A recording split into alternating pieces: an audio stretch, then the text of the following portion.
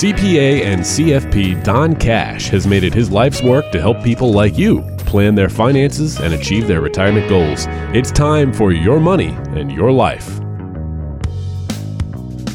Hey everybody, welcome into another edition of Your Money in Your Life. Thanks for tuning into the podcast with Don and I as we talk investing, finance, and retirement. And we're back with part 2 of our economic storms brewing for 2022. Some more conversation around that with Don and I. And as always, if you've got questions or concerns, reach out to Don and have a conversation for yourself. He is a CPA and a CFP at Donald Cash and Associates. You can find him online at donaldcash.com. That's donaldcash.com, or call him at 800-664-1183. What's going on, buddy? How you doing? Back in the saddle? Everything rocking and rolling? Yeah, the kids are back in college and high school as of last week. And I guess we're back in the saddle, so to speak. Normal routines are set. But that being the case, Mark, my wife and I took an opportunity for like a last minute sort of getaway for the weekend to Florida. Right.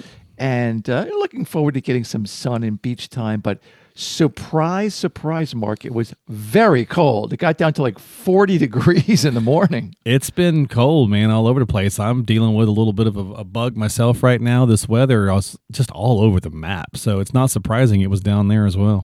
Oh, I'll tell you, it was much colder than we expected. At least we can get outside and walk a little bit. Sure, yeah. So when the sun came out and it got up to like to be in the 60s in the daytime, which is just that's fine great. Getting out and about. But here in New Jersey, I'm sure it's colder than where you are. It's been so cold that we couldn't do anything outside. So we took some time recently on a cold weekend to do something which we never really do, is binge watch old television shows. Nice. All right.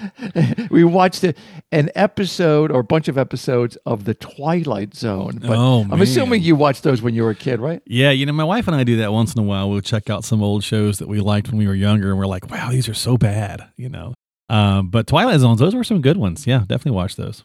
I'll tell you, one episode, Mark, reminded me a lot of what we were talking about on the last show. It was produced back in 1960. It's hard to believe those episodes are that old. Oh yeah, over 60 years old. So the title of this episode was called "The Man in the Bottle." Every episode's got a title, right? Yeah. And it was about a financially struggling pawn shop owner, but he had a kind heart, right?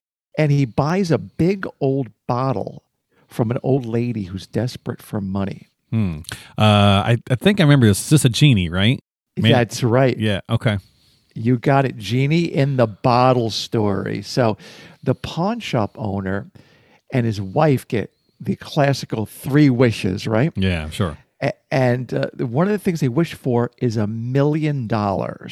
And I'll tell you in a minute why it reminded me of the last show that we did. But suddenly in the episode, the money starts raining down from the ceiling of the pawn shop. These, $20, $50 bills or whatever they are. They generously give a lot of the money away to folks that sell stuff to the pawn shop, sort of like the down and out crowd in the township. Okay. And before long, people in the town start lining up to get some of the money, right? The word gets around that he's giving away money. And one of the people in the line waiting to get some of the money from the pawn shop owner is an agent from the IRS. Man, even in TV shows, we can't get away from the IRS, right? Taxes. You got it. That's right. Taxes is right. So the IRS agent informs the pawn shop owner and his wife that the federal income tax on $1 million is over $900,000. Ouch. Yeah, and the state income tax is about $40,000. So that left him and his wife with about $60,000, which is about exactly what he gave away to his neighbors. So they had like a $5 bill left. Sounds like California, right? In state tax or whatever. I guess getting there was always that moral to those stories, right? There was always some sort of like the one. I remember the one about the guy. All he wanted to do was have peace and quiet and read his books, but then he broke his glasses. right? So they always have those kind of morals to the story, and I guess the negative side is that taxable event. That's pretty huge, though. Was taxes that high in the 60s? Yeah, I'll tell you. If one of the things I think we put on a link on the last show, we'll put up again, is historical tax rates. I've been reading going back to like 100, 150 years, right? So the tax rates in the 1960s were, believe it or not, about 90% was the top marginal tax rate. So, people don't realize that it was that high. And right now we're in a period of historically low tax rates today. Right. But not for long. We've talked about this before. Rates will go up, and they're scheduled to go up by law in 4 years, if not sooner. That's why we call the 401k and the IRA a tax bubble, Mark. Some people call it a tax time bomb. I've heard it referred to that way. At some point, the income taxes are due on that money. Yeah, definitely. Yeah, for some reason I was thinking it was more like the 50s, but yeah, it's pretty wild that it was that high in the early 60s. And hey, too bad he couldn't take advantage of a Roth IRA. They didn't exist back then, but that would have been nice for him, that tax-free IRA. Yep, that's the tax-free preferred IRA for people that convert money into their Roth or contribute. But absolutely, that's the preferred. And getting back to the pawn shop owner in the story, when the guy and his wife lament that all their money's gone for taxes, the genie informs him, this is a great line, Mark, he says, "But you didn't ask for $1 million tax-free." Thanks, Genie. But the real moral to the story, and you mentioned there's always a moral to these stories, right, is that a sudden flood of money often brings about a host of problems if you're really not prepared. Yeah, right. What is it? What's that saying? More money, more problems. So there you go. Yep. And speaking of those, let's go ahead and get back into these economic storms we discussed last week. One of them was stock market turmoil and government and geopolitical issues, along with inflation and taxes. And of course, we've seen quite a bit of that in the news here recently. Stocks are off to their worst start, Don, in 2 years. We got the Russia thing making a lot of noise, the whole Ukraine-Russia deal going on. And we did speak about taxes and inflation on the last show and how those storms are brewing on the horizon. So let's touch on the first two. Let's do the stock market and the geopolitical threats, and then we'll circle back around to the other two. Yeah, for sure. But, before people get too excited, Mark, about stock market gyrations, one thing they should know is that the stock market drops on average 5% 3 times per year. Okay, so think about that. That would mean 3 drops in the Dow Jones, if you want to use that as a stock market indice, 3 drops in the Dow Jones of almost 2,000 points 3 times in a year. That should be the expectation. And it drops 10%, an average of every 19 months. So almost every year and a half or so is a 10% drop. So the real lesson is not to get too enamored with, of course, the fear of a drop or with high-flying stocks. And some areas of the market that were extremely hot over the past few years are way down this year. And some of those big past winners like Moderna or Tesla or Netflix are down as much as 40% this year. And not too long ago, I think it was this week, Bitcoin was down 50% from November. So contrast that to what some may consider to be boring U.S. value stocks that may be off, 2 or 3%, or even international stocks that may be up 2 or 3%. People need a little bit of all the asset classes. And the old adage, of course, is don't put all of your eggs in one basket. And just to throw a question to you, Mark, what do we call that in the universe of economics and planning, not putting all your eggs in one basket? Well, if you've been listening to the podcast, you hopefully know that it's diversification, right? Staying diversified, staying disciplined. Of course, it's easier said than done, because those sexy stocks, those big ones, have been doing so well, and it's easy to kind of want to eke out some more stuff. But that's a great point. You got to have it across the gamut so that you can take these ebbs and flows. That's right. And people are prone to either greed, like over the past, year and a half, right, or fear. And it can be extremely difficult. When stock markets drop, people often panic. And getting back to what happened in March of 2020 at the start of the pandemic, 25% of investors sold all of their stocks, Mark, at that point. Wow. That's amazing. It is amazing. Yeah. I just read that not long ago. And 2/3, 65 or 67%, sold at least some of their stocks out of fear. Mm-hmm. So they acted out of fear, and now they may never recover to retire comfortably, or it would take a heck of a lot longer to retire than they wanted to. And of course, more recently, people are acting out of greed with the stock market hitting all-time highs. And if you take big risks, you may get a big reward, or you can get really hammered. The old saying is, there's no free lunch, right? Right. There's no magic formula to buy a secret stock that's always going to be going up. Nobel Prize-winning economist Harry Markowitz once said, diversification is the closest thing to a free lunch. It's the greatest long-term path to success. That's interesting. I like that. Yeah, everybody's heard that advice about diversification, but many don't realize what it truly means. And often that's when you come in and you really have to start explaining that to clients and potential clients and so on and so forth, right?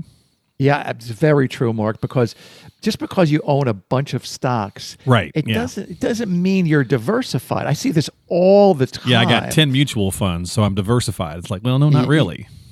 10 mutual funds. If someone I'm speaking with is, maybe thinking about being a client, we do sort of an MRI, a deep dive in reviewing what assets they hold in their portfolios. Right. And often it could be a bunch of mutual funds, or it could be 10 or 20 individual stocks that were bought for, I would say no purpose other than it felt like a good deal at the time. Mm-hmm. Think of it this way. If you own real estate, you may have done great or terribly over the past 2 years, right? Mm-hmm. If you own residential real estate like we do, you've done great. Really, no matter where you are in the country. If you own a home, you've done fantastic. Sure, yeah.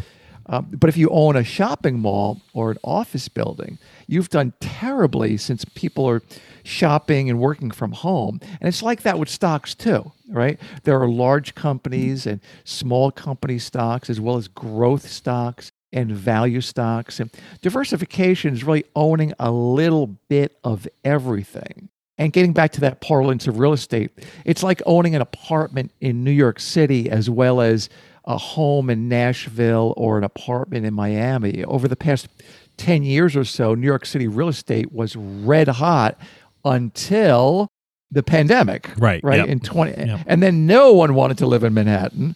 It was completely shut down, and it's still to some extent shut down.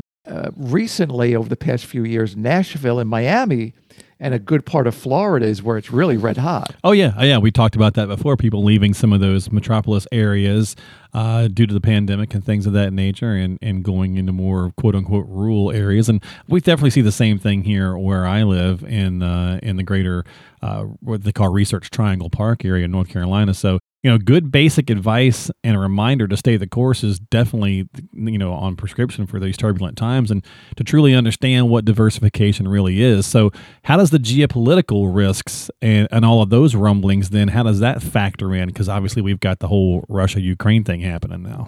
Yeah, I mean, that's what's in the news and what's been in the news over the past week or so. And I don't want to certainly dismiss the importance of what's going on and the tensions. I mean, we've dealt with this about 7 or 8 years ago when Russia annexed this part of Ukraine called Crimea. We always need to support democracy around the globe, but what we need to remember is that geopolitical tensions are really the norm. Right? It's not the exception. A few of these geopolitical issues that have brewed over the past few years recently are Syria, right? We had this big migration out of Syria and into Europe, and tensions with terrorism in that area, as well as China with Hong Kong and the protests that occurred over the past 2 years. Yeah. Taiwan.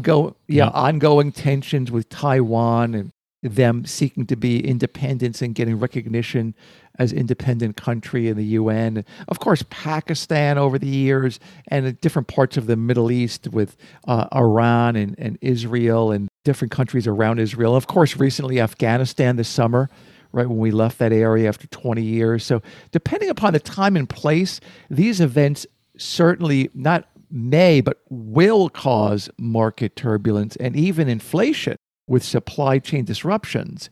And we need to really set up a plan that kind of what I call bakes this into the cake, right? Bakes the turmoil into the cake, so to speak. And just knowing there will be turbulence and you can really count on it. No, that's pretty good advice. I like that. We kind of bake that into it. We're kind of preparing for it. And you're talking about the supply chain issues. If you think about the fact that, goods and services, right? You go out and you're buying services. Let's say you're going to a gym, you've been paying for gym memberships. Over the last couple of years, people have been buying, gym equipment for home, right? To do it at home, to not have to go out and deal with that. And so all of those things kind of factor in and add up to those supply chain issues. So, and you mentioned how, foreign supply chains can affect the inflation. So now let's circle back around to that front from our last discussion. The recent government data on inflation showed it was at 7% for the year. So I think it was 6.9 or something like that. That's the highest in 40 years. Of course, some things are obviously skyrocketing. Used cars are still at like 30%. Gas is at 40%. Energy at 10%. Meat, fish, eggs 15% up. So it seems like every time you try to buy something, we're getting sticker shock. Yeah, no doubt, absolutely. And just to circle back to that point you mentioned before about goods and services, as an aside, it's important to realize that the inflation that we're experiencing really now is more in goods, not as much in services, right? Right, because of all the buying during the pandemic. Exactly. Yeah. So people didn't do the things they normally did in terms of going on cruises and going out to dinner and purchasing the kind of services that they would have been purchasing. So they were, buying things like to spruce up the house, or they're buying like what we did last year, a generator for the home, or expanding, putting a backyard pool in the yard, right? Yep. So they're spending money on products and not as much on services. But those points you mentioned before are really hitting home. If you're buying a car, or if you're filling up the tank now, or energy prices are up. They say 10%, but I noticed when the renewal for my electric bill came in. Every year they renew the electric for the year, like how much you pay per kilowatt hour. Okay, right. It's 50% higher than last year. Crazy. So, these things are shocking. And it's interesting. Last week I was in Florida, I mentioned, and a waiter told me that his home his home value had doubled over the past just couple of years. And that was right before he handed me the check that was far higher than a year ago. Right. It wasn't double, but it was a lot higher. So the home prices in a good part of Florida have jumped incredibly recently, far, far higher than the Northeast. Well, it's great for the homeowners, right? I mean, that's fantastic, but not so great for renters, right? Especially if you've been renting a place and prices are going up and you're thinking about buying a house, well, everything's through the roof.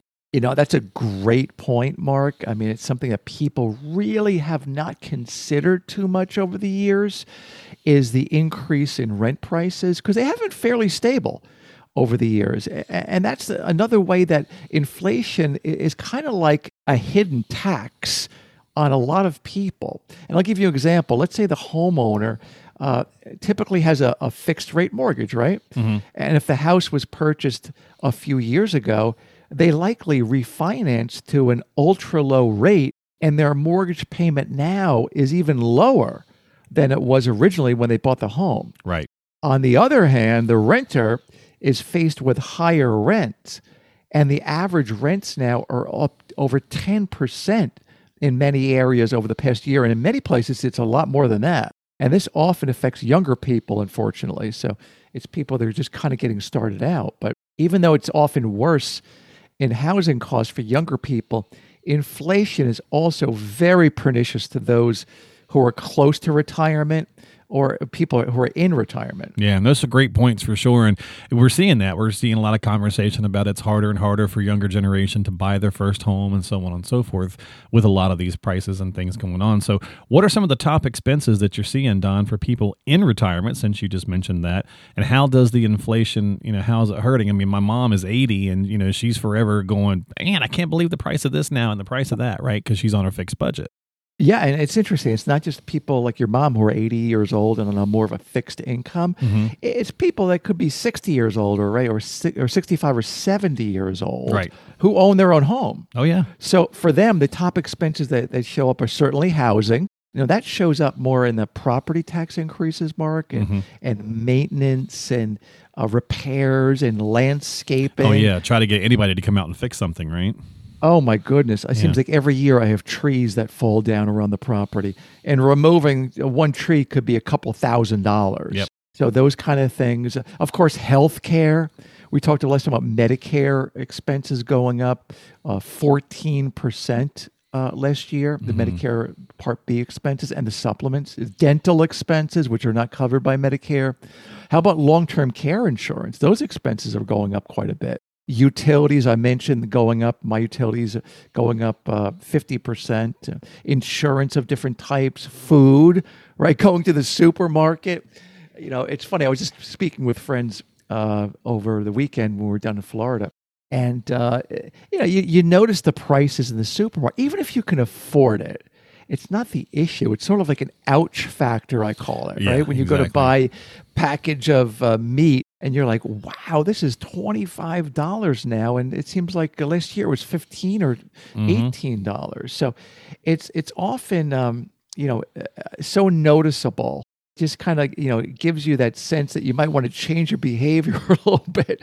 And of course, travel and entertainment.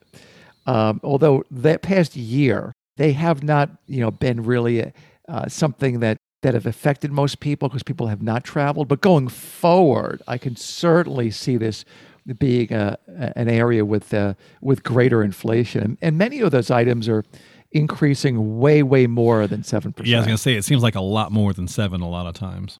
Yeah, and here's how the inflation's like a tax. Let's say you're spending, I'll just pick a number, Mark, $100,000. That's your family expenditure last year. And now you need to spend $110,000. Okay. That's sort of a type of a 10% tax increase, right?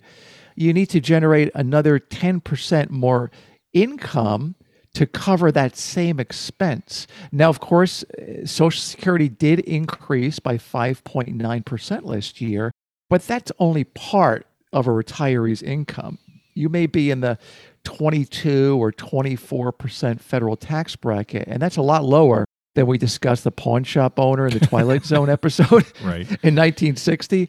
But you need to earn more just to keep pace. So what happens if you're poorly diversified and you take a drop in your investments just when your expenses go up and then the taxes go up? Yeah, exactly. Now, that's a great point because it affects the quality of life right there. So when you go out shopping to buy food or gas or pay for those utility bills or whatever the case is, even to your point, even if you can afford it, it just starts to get in your head and you start to maybe back off. You start to peel things back because you're feeling like you're spending too much or you're worried what it's going to do to you long term. And all these things have a ripple effect.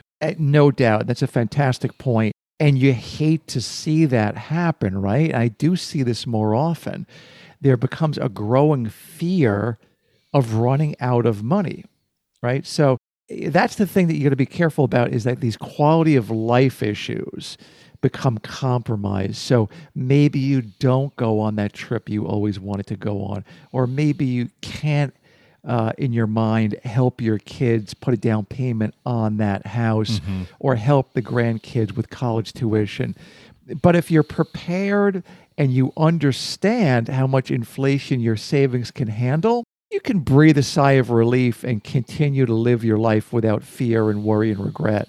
Well, and that's really kind of the point, Don. We do the podcast, we talk about a lot of different topics, but that's why it's good to get an evaluation, a second opinion, a reevaluation, whatever term you need to use when it comes to your financial strategy, so that if you do have something that's kind of creeped into your head, you can have this sounding board that is a financial professional like Don, who's a CPA and a CFP, to bounce some stuff off and maybe kind of get a fresher perspective and not feel so guarded or jaded or whatever the case might be. So if you need some help, reach out to Don. As always, you can have that 15-minute conversation. There's no cost. There's no obligation. Just give him a jingle. Call him at 800-664-1183.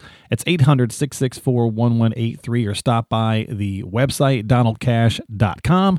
That's donaldcash.com. And don't forget to subscribe to us on whatever platform you like to use, Apple, Google, Spotify, iHeart, Stitcher. You can find all that information at the website, whether it's the main website or on the podcasting website, which is doncashpodcast.com.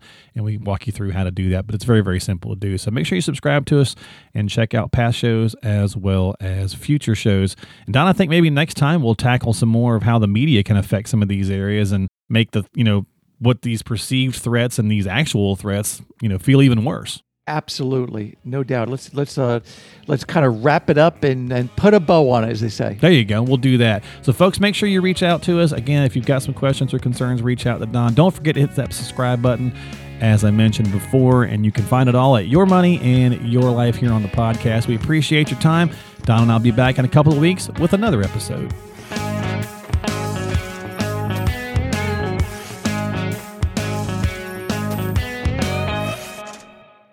Investment advisory services offered through Donald W. Cash & Associates, LLC, a registered investment advisor in the state of New Jersey.